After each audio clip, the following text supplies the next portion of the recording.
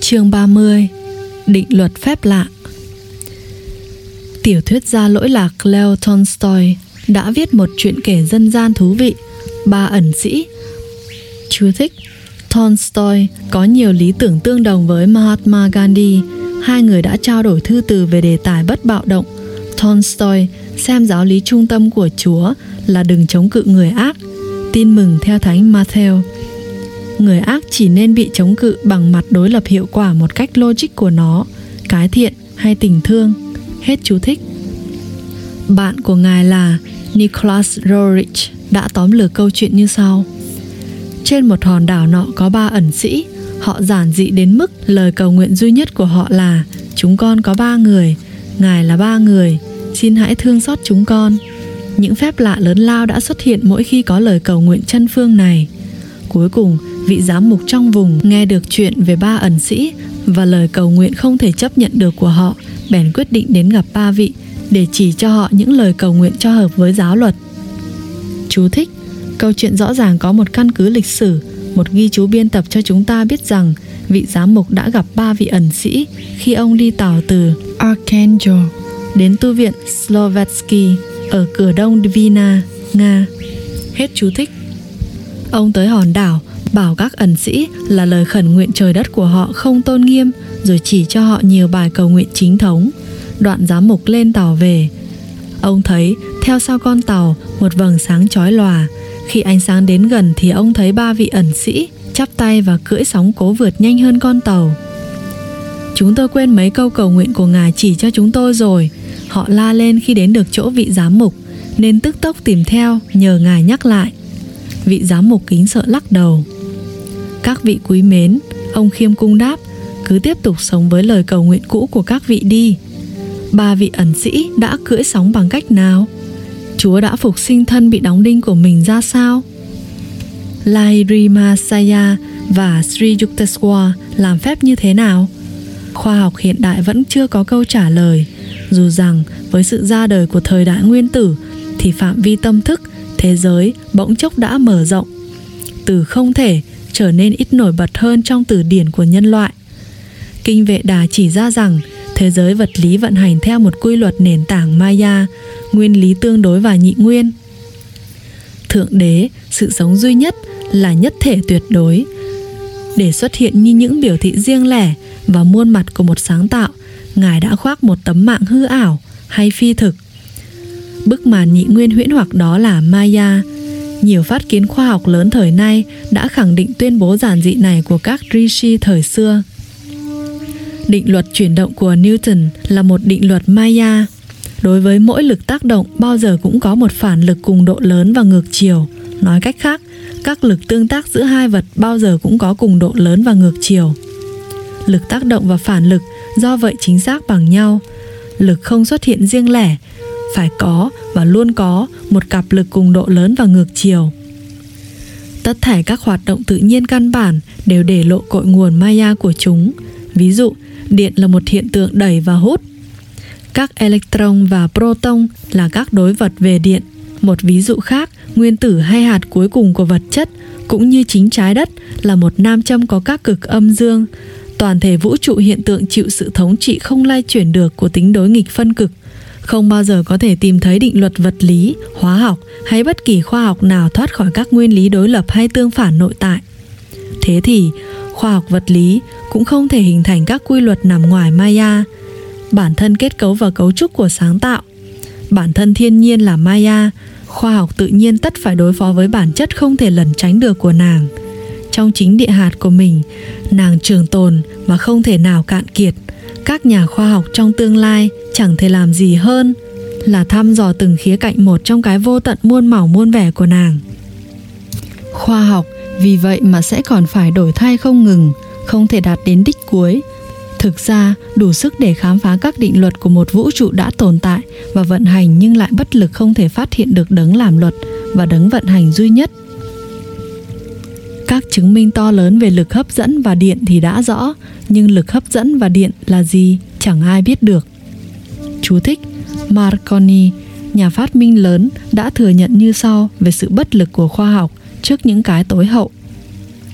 sự bất lực của khoa học trong việc giải đáp sự sống là tuyệt đối. Sự thật này quả thực đáng sợ nếu không nhờ có đức tin.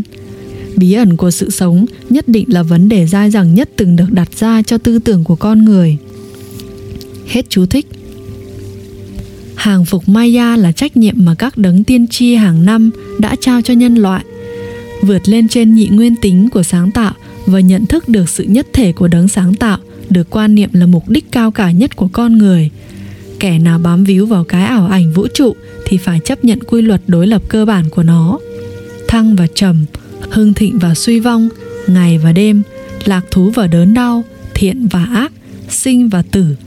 Khuôn dạng có tính chu kỳ này sẽ khoác một vẻ nhàm chán dày vò nhất định khi con người đã đi qua vài ngàn lần đầu thai làm người.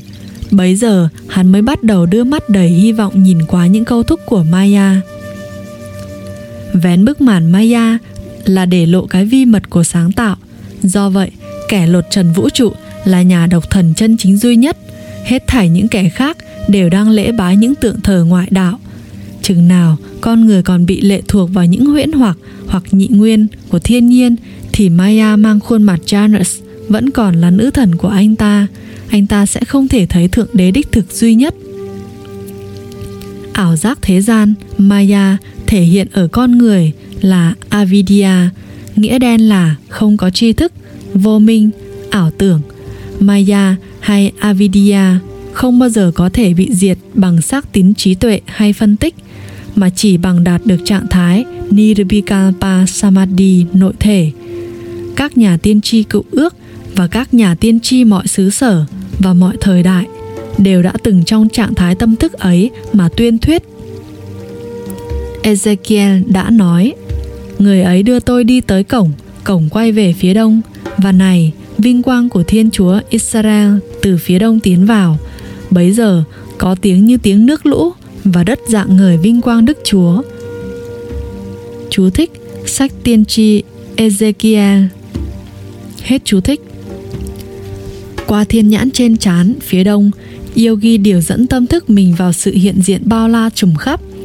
Nghe thấy nguyên ngôn hay Aum, âm thanh thiêng liêng của tiếng nước lũ, những rung động ánh sáng hợp thành thực tại duy nhất của sáng tạo. Trong vô vàn bí ẩn của vũ trụ, bí ẩn mang tính hiện tượng nhất là ánh sáng. Không giống như sóng âm thanh mà sự dẫn truyền đòi hỏi không khí hay các môi trường vật chất khác, sóng ánh sáng đi qua chân không hay khoảng không vũ trụ dễ dàng. Ngay cả ether giả định được tin là môi trường ánh sáng giữa các hành tinh trong lý thuyết sóng cũng có thể bị bác bỏ trên cơ sở thuyết Einstein cho rằng các thuộc tính hình học của không gian làm cho lý thuyết về chất ether trở nên không cần thiết. Theo giả thuyết nào thì ánh sáng vẫn là tinh tế nhất, không phụ thuộc vào vật chất nhất trong tất cả biểu thị của tự nhiên. Trong các khái niệm vĩ đại của Einstein, vận tốc ánh sáng 186.300 dặm, khoảng 299.800 km một giây, ngự trị toàn bộ thuyết tương đối. Ông đã minh chứng bằng toán học rằng vận tốc ánh sáng trong chừng mực đầu óc hạn hẹp của con người biết được là cái bất biến duy nhất trong một vũ trụ biến dịch.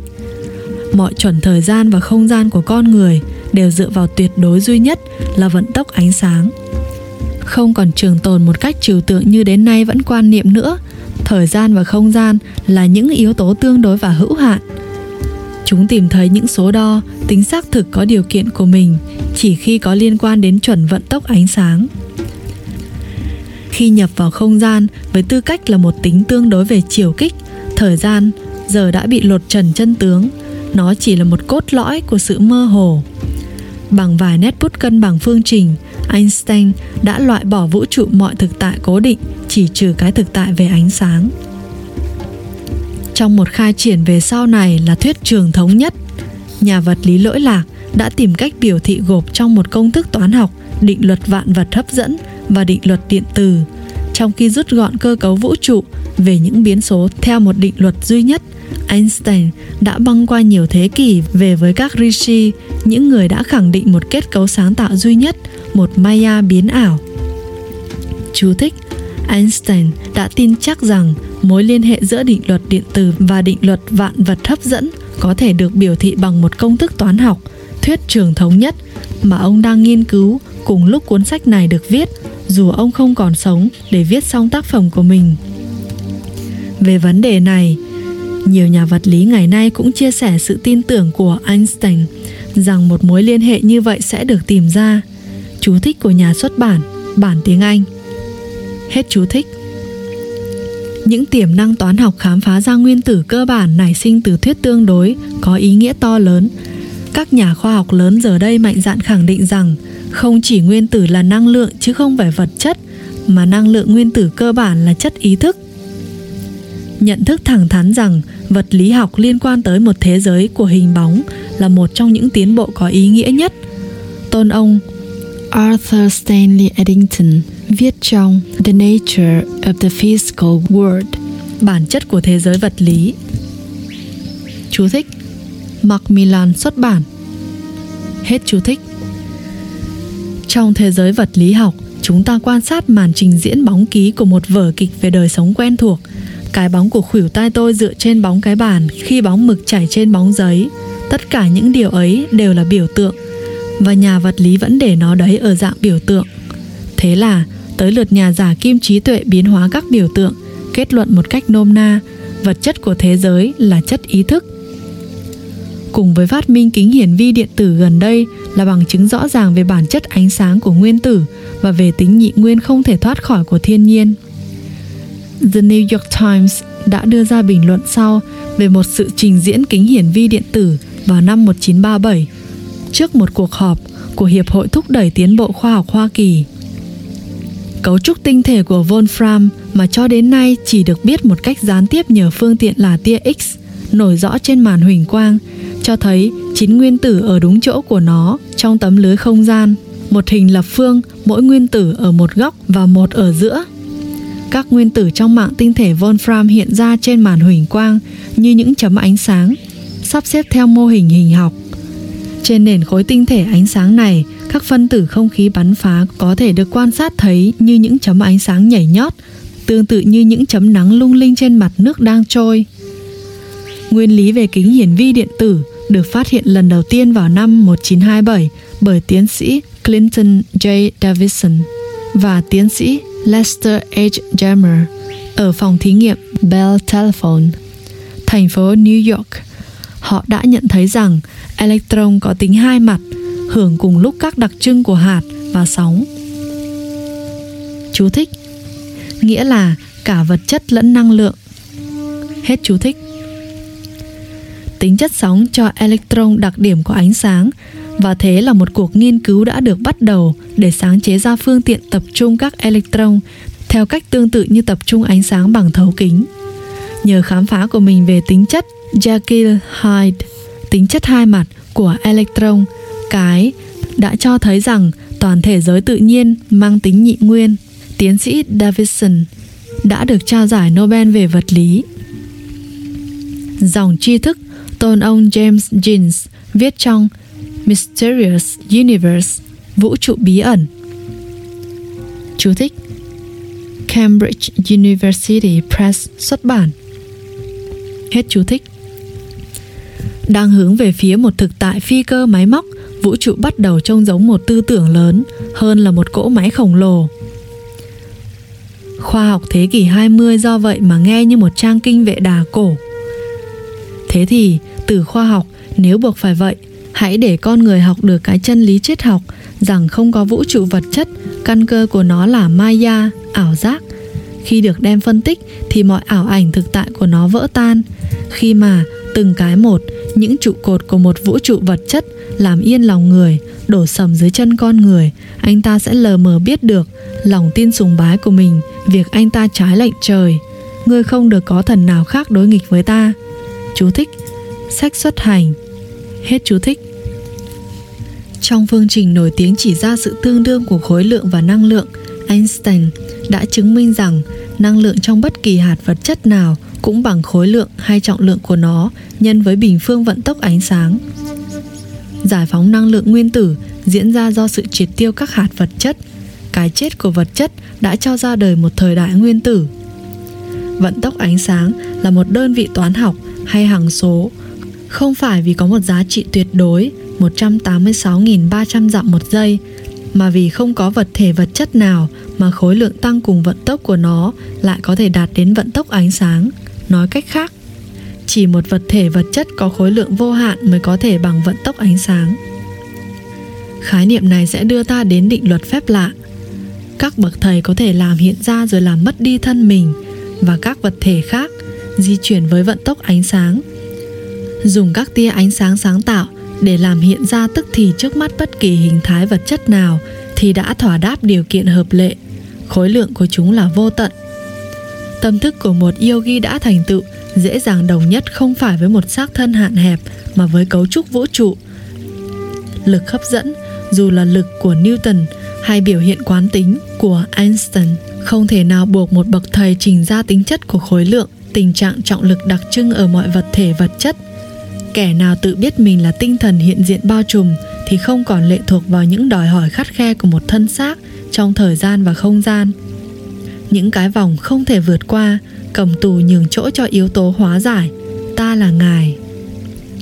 Chú thích: giới hạn trong khả năng tinh thần, trí tuệ, tâm lý hay trong ý thức mà cá nhân không thể vượt qua cho đến chừng nào anh ta đánh thức được nội lực, cái nhìn nội tâm để đưa anh ta vượt qua các giới hạn mà nghiệp của y định ra. Theo thông thiên học, đây là vòng tròn bao quanh chữ vạn, có nghĩa ranh giới quanh vũ trụ của chúng ta. Trong đó các lực sáng tạo liên tục xoáy và làm sự sống tiến hóa. Dẫu vậy, trung tâm của chữ vạn vẫn đứng yên. Đó là điểm bình an, tĩnh lặng. Ở giữa thế giới xung quanh ta luôn thay đổi. Chú thích của người dịch ban biên tập. Hết chú thích. Phải có ánh sáng, liền có ánh sáng. Chú thích: sách sáng thế. Hết chú thích. Khi tạo ra hoàn vũ, mệnh lệnh đầu tiên của Thượng Đế đã cho ra đời yếu tố cần thiết về mặt cấu trúc, ánh sáng. Trên các tia trong môi trường phi vật chất này, mọi thị hiện thiêng liêng xuất hiện. Tín đồ thời nào cũng đều chứng thực sự xuất hiện của Thượng Đế như ngọn lửa và ánh sáng, mắt người như ngọn lửa hồng. Thánh John cho chúng ta hay, mặt người tỏa sáng như mặt trời chói lọi. Chú thích: sách Khải Huyền. Hết chú thích. Yogi bằng thiền định viên mãn đã thể nhập tâm thức với đấng sáng tạo sẽ nhận thấy bản chất vũ trụ là ánh sáng, các rung động của năng lượng sống. Với vị ấy thì không có sự khác biệt giữa các tia ánh sáng tạo thành nước và các tia ánh sáng tạo thành đất. Ra khỏi tâm thức vật chất, thoát khỏi ba chiều của không gian và chiều thứ tư là thời gian, một bậc thầy sẽ đưa thân ánh sáng của mình lên trên hay xuyên qua các tia sáng của đất, nước, lửa và không khí dễ dàng như nhau. Nếu mắt sáng thì toàn thân anh sẽ sáng. Chú thích: tin mừng theo Thánh Matthew. Hết chú thích. Một thời gian lâu dài định vào con mắt tâm linh giải thoát đã khiến yogi phá tan mọi huyễn hoặc liên quan đến vật chất và trọng lượng do hấp dẫn của nó. Y sẽ thấy vũ trụ như Thượng Đế đã tạo ra, một khối ánh sáng về cơ bản là đồng nhất. Các hình ảnh quang học, tiến sĩ L.T. Trollen ở Đại học Harvard cho chúng ta hay, được hình thành trên cùng nguyên tắc như bản in khắc nửa tông bình thường, nghĩa là chúng được tạo thành từ các chấm hay khắc chấm li ti vô cùng nhỏ mà mắt không phát hiện được. Độ nhạy của võng mạc lớn đến mức một cảm giác thị giác có thể được tạo ra bởi khá ít lượng tử của đúng loại ánh sáng. Định luật phép lạ có thể được áp dụng bởi bất kỳ ai đã nhận ra rằng bản chất của sáng tạo là ánh sáng. Một bậc thầy có thể dùng cái biết siêu việt của mình về các hiện tượng ánh sáng để phóng chiếu tức thì các nguyên tử ánh sáng có ở khắp nơi thành các hóa hiện nhận thấy được. Hình thái thực sự được phóng chiếu ra bất cứ là gì, một cái cây, một loại thuốc, một thân người, được quyết định bởi ý muốn của yogi, tâm lực và khả năng mường tượng của người đó. Ban đêm, con người bước vào trạng thái tâm thức chiêm bao và thoát khỏi những giới hạn bản ngã giả tạo hàng ngày hạn chế y. Khi ngủ, anh ta có một biểu hiện tái hồi về sự toàn năng của trí óc anh ta. Lạ chưa, trong mơ hiện ra bạn bè anh ta từ lâu khuất bóng, những châu lục xa xôi nhất, những cảnh thời thơ ấu sống động anh ta. Cái tâm thức thực tại và vô điều kiện ấy, cái mà ai cũng đều thoáng trải qua trong một giấc mơ nào đó, là trạng thái thường hằng trong tâm thức của một bậc thầy đã hòa điệu cùng Thượng Đế, không biết đến động cơ cá nhân nào và dùng ý chí sáng tạo mà Thượng Đế trao cho mình. Yogi sắp xếp lại các nguyên tử ánh sáng của vũ trụ để đáp lại bất kỳ lời cầu nguyện thành tâm nào của tín đồ. Thiên Chúa phán: chúng ta hãy làm ra con người theo hình ảnh chúng ta, giống như chúng ta, để con người làm bá chủ cá biển, chim trời, gia súc, dã thú, tất cả mặt đất và mọi giống vật bò dưới đất. Chú thích: sách Sáng Thế. Hết chú thích. Nhằm mục đích này mà con người và cuộc sáng tạo được tạo ra, để anh ta vươn lên là một kẻ chinh phục Maya khi biết quyền chi phối của mình đối với vũ trụ.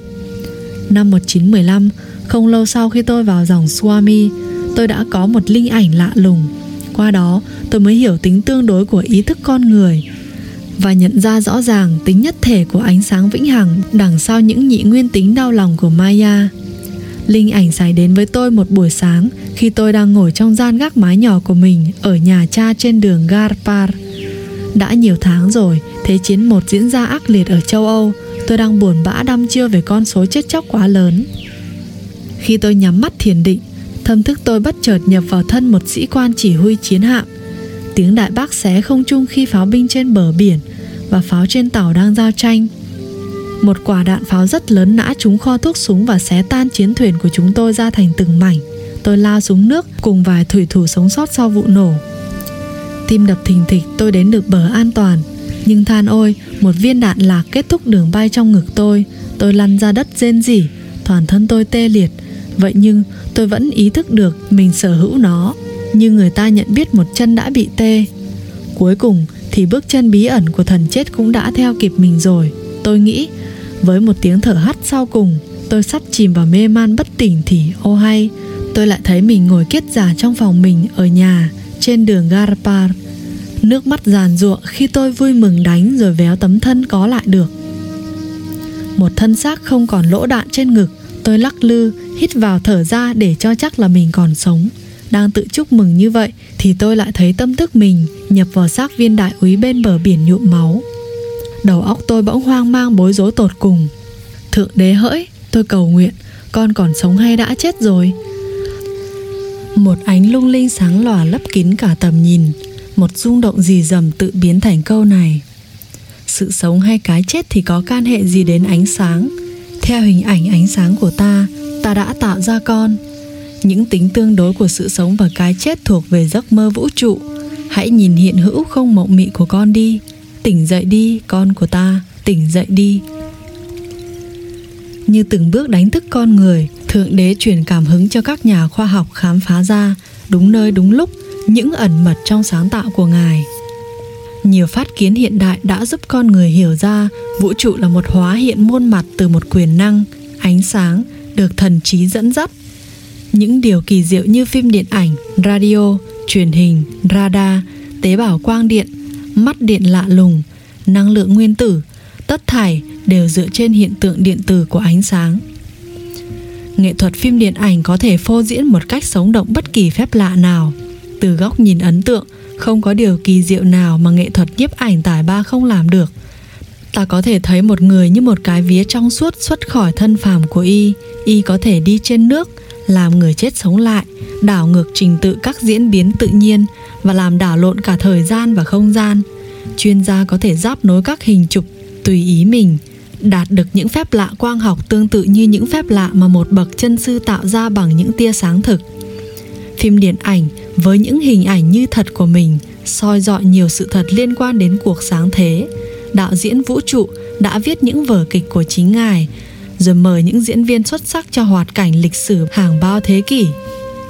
Từ buồng tối vĩnh cửu, Ngài dọi những chùm tia sáng qua những tấm phim nhiều thế kỷ tiếp nối nhau, và thế là các hình ảnh được chiếu lên phông màn không gian. Cũng như các hình phim có vẻ như thật nhưng chỉ là những sự kết hợp ánh sáng và bóng tối, thì cái muôn hình vạn trạng của vũ trụ xem chừng cũng phi thực. Các hành tinh với vô số hình thái sống trên đó chỉ là những bóng ảnh trong phim vũ trụ. Tạm thời thật trước tri giác ngũ quan con người, những cảnh phù vân được chiếu lên màn hình tâm thức con người bởi tia sáng tạo vô hạn. Khán giả xem phim có thể nhìn lên và thấy là mọi hình ảnh trên màn hình hiện ra nhờ phương tiện là một tia sáng vô hình. Vở kịch vũ trụ đầy màu sắc tương tự bắt nguồn từ một ánh sáng trắng duy nhất của nguồn vũ trụ. Với sự khéo léo không thể nhận thấy, Thượng Đế dàn dựng vở diễn cực kỳ vĩ đại cho con cái Ngài, biến chúng thành diễn viên cũng như khán giả ở nhà hát vũ trụ của Ngài. Một hôm, tôi vào rạp chiếu bóng xem một phim thời sự về các trận đánh ở châu Âu. Thế chiến 1 vẫn còn đang diễn ra ở phương Tây. Cuốn phim thời sự trình chiếu cảnh trận mạc thực đến mức tôi rời nhà hát mà lòng nặng nề. Thượng đế hỡi, tôi cầu nguyện, sao Ngài lại cho phép khổ đau như vậy? Tôi vô cùng ngạc nhiên khi một lời đáp tức thì xuất hiện dưới dạng một linh ảnh về các trận đánh thực ở châu Âu. Tính khốc liệt của những cảnh tượng, la liệt người chết và người đáng hấp hối, vượt xa bất kỳ sự trình chiếu của bộ phim thời sự nào. Hãy nhìn kỹ, một giọng nói dịu dàng cất lên với tâm thức tôi. Con sẽ thấy rằng những cảnh giờ đang diễn ra ở Pháp này chỉ là một trò phối hợp màu sắc sáng tối. Đó là phim vũ trụ, cũng thực và hư như phim thời sự trong nhà hát con vừa xem, một vở kịch lồng trong một vở kịch. Lòng tôi vẫn chưa nguôi ngoai, giọng thiêng tiếp tục. Tạo vật là cả ánh sáng lẫn bóng tối, nếu không thì sẽ không thể có hình ảnh nào. Thiện và ác của Maya vẫn phải luôn luân phiên nhau thống trị. Nếu niềm vui là bất tận trên cõi này thì con người có bao giờ ước mong cái gì khác? Không có khổ đau, hắn gần như sẽ chẳng màng nhớ lại rằng hắn đã từ bỏ mái nhà bất tử của mình. Khổ đau là để khơi gợi ký ức, con đường giải thoát là bằng minh triết, thảm kịch chết chóc là không thật. Những kẻ run bắn lên vì nó thì cũng giống như một diễn viên u mê sợ chết giấc trên sân khấu khi bị một viên đạn giả bắn. Các con ta là con của ánh sáng, chúng sẽ không ngủ mãi trong mê lầm. Tôi đã đọc các giải thích kinh điển về Maya, thế nhưng chúng không cho tôi cái thấy thấu suốt thâm sâu đi cùng những linh ảnh cá nhân và những lời khuyên giải. Những giá trị của con người sẽ thay đổi sâu sắc khi cuối cùng cả anh ta cũng tin rằng sáng tạo thế giới chỉ là một cuốn phim lớn, và rằng không phải trong nó mà ngoài nó mới là thực tại của chính anh ta. Khi viết xong chương này, tôi ngồi kiết già trên giường. Căn phòng của tôi được 2 ngọn đèn có trao soi mờ. Chú thích: trong tu viện hội tự giác Encinitas, bang California. Chú thích của nhà xuất bản bản tiếng Anh. Hết chú thích. Ngước nhìn lên, tôi thấy trần nhà lấm tấm những ánh sáng nhỏ màu mù tạp, nhấp nháy và run run với vẻ rực rỡ như radi. Muôn vàn những chùm tia như màn mưa tụ lại thành một tia sáng trong suốt, rồi lặng lẽ trút xuống tôi. Tức thì thân thể xác thịt của tôi mất đi tính thô lậu và bắt đầu biến kết thành cấu trúc siêu nhiên. Tôi cảm nhận được cảm giác bay bổng khi hầu như không chạm vào giường. Cơ thể không trọng lượng di chuyển nhẹ và luân phiên qua trái rồi qua phải. Tôi nhìn quanh căn phòng, đồ đạc và vách tường vẫn như mọi khi, nhưng các khối sáng nhỏ đã lớn đến không còn thấy được trần nhà. Tôi sững sờ. Đây là máy chiếu phim vũ trụ. Một giọng nói như thể từ bên trong ánh sáng vọng ra. Chiếu tia sáng của nó lên màn ảnh trắng là khăn trải giường của con. Nó sẽ tạo ra hình ảnh thân con. Hãy nhìn đi, hình hài con chỉ là ánh sáng. Tôi nhìn ngay 2 cánh tay mình rồi vung tay. Vậy nhưng cũng không thể cảm thấy trọng lượng của chúng. Niềm hoan hỉ ngập tràn trong tôi. Cuống ánh sáng vũ trụ nở hoa là thân tôi, tựa như một bản sao thần thánh của những chùm ánh sáng tràn ra từ phòng chiếu trong một rạp hát và dọi hình lên màn ảnh. Tôi xem cuốn phim này về thân mình một lúc lâu trong nhà hát mờ đèn là chính phòng ngủ của tôi. Dù tôi đã có nhiều linh ảnh, nhưng chưa có linh ảnh nào lạ thường hơn. Khi ảo tưởng về một thân xác thực hữu đã tiêu tan rồi, và khi tôi nhận thức được sâu xa hơn rằng thực tính của mọi vật thể là ánh sáng, tôi ngước lên dòng Live Throne dao động mà khẩn khoản. Ánh sáng thiêng hỡi, xin hãy thu lại cái này. Hình ảnh xác thân hèn mọn của con vào trong Ngài như Elijah lên trời trong cỗ xe đỏ như lửa. Chú thích: Sách Các Vua 2. Một phép lạ thường được xem là một tác động hay sự kiện không theo quy luật hay vượt trên quy luật. Nhưng mọi sự kiện trong vũ trụ được chỉnh lý một cách chính xác của chúng ta đều hình thành có quy luật và có thể được giải thích theo quy luật. Cái gọi là phép thần thông của một đại sư là cái tự nhiên đi kèm với hiểu biết đúng của thầy về các quy luật vi diệu vận hành trong vũ trụ tâm thức nội thể. Không gì có thể gọi đúng là phép lạ, trừ phi theo nghĩa sâu xa rằng mọi thứ cũng đều là phép lạ. Việc mỗi người chúng ta được gói vào một thể xác có tổ chức phức tạp, rồi được đặt xuống một quả đất quay trong không gian giữa những vì sao, có gì bình thường hơn không? Hay kỳ diệu hơn không? Các đấng tiên tri lớn như Chúa hay Lahiri Mahasaya vẫn thi triển nhiều phép thần thông. Các bậc thầy ấy có một sứ mệnh tâm linh lớn lao và khó khăn phải thực hiện vì nhân loại, giúp kẻ đang khốn khổ bằng phép huyền nhiệm có vẻ như là một phần trong sứ mệnh đó. Xem chú thích trang 264-265. Cần phải được sự cho phép thiêng liêng khi chữa các bệnh nan y và những vấn nạn của con người. Khi Chúa được sĩ quan cận vệ nhờ chữa cho con trai y đang bị bệnh là Capernaum, Jesus đáp với sự hài hước châm biếm: nếu không thấy dấu lạ điểm thiêng, các ông sẽ chẳng tin đâu. Nhưng Ngài phán thêm: ông cứ về đi, con ông sống. Tin mừng theo Thánh Gioan. Trong chương này, tôi đã đưa ra lối giải thích theo Vệ Đà về Maya, huyền lực ảo ảnh, tồn tại dưới các cõi hiện tượng. Khoa học phương Tây đã khám phá rằng một ma thuật của cái phi thực thấm đẫm khắp vật chất nguyên tử. Tuy nhiên, không chỉ thiên nhiên mà con người, ở khía cạnh người trần gian của con người, cũng là kẻ lệ thuộc vào Maya, nguyên lý về tương đối, tương phản, nhị nguyên, đảo ngược, các trạng thái đối lập. Không nên hình dung rằng chỉ các Rishi mới nhận ra chân lý về Maya. Các nhà tiên tri cựu ước đã gọi Maya bằng cái tên Satan, nghĩa đen, trong tiếng Do Thái là địch thủ. Kinh Hy Lạp dùng một từ tương đương để chỉ Satan là Diabolos hay ma, quỷ. Satan hay Maya là thuật sĩ vũ trụ, kẻ tạo ra thiên hình vạn trạng để che đi một chân lý vô tướng. Trong ý đồ và trò chơi Lila của Thượng Đế, chức năng duy nhất của Satan hay Maya là cố đánh lạc hướng con người khỏi tinh thần mà hướng tới vật chất, khỏi thực tại, tới phi thực. Chúa mô tả Maya một cách hình tượng là ma quỷ, kẻ giết người, kẻ nói dối. Ma quỷ, ngay từ đầu, nó đã không đứng về phía sự thật, vì sự thật không ở trong nó.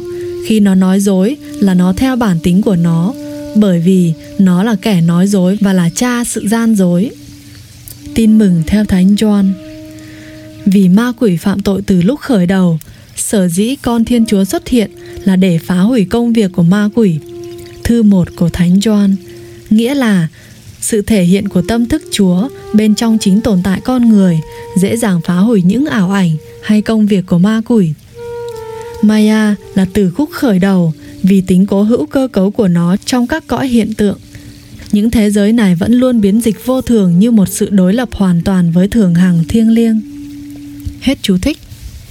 Lời cầu xin này rõ là gây sửng sốt. Tia sáng biến mất. Thân thể tôi lấy lại trọng lượng bình thường rồi hạ xuống giường. Chùm sáng lóa trên trần nhà lập lòe rồi tan mất. Thời khắc tôi phải từ giã cõi đời này rõ ràng là vẫn chưa tới. Còn nữa, tôi suy ngẫm triết lý. Elijah dám phật lòng vì sự tự phụ của mình lắm. Các bạn nghe sách thân mến, do các hình ảnh đính kèm trong chương sách được sắp xếp xen vào giữa nội dung cốt truyện từng chương, nên mình xin phép được chiếu các hình ảnh trong từng chương vào cuối chương đó, trước khi chúng ta kết thúc từng chương sách các bạn nhé. Hết chương 30.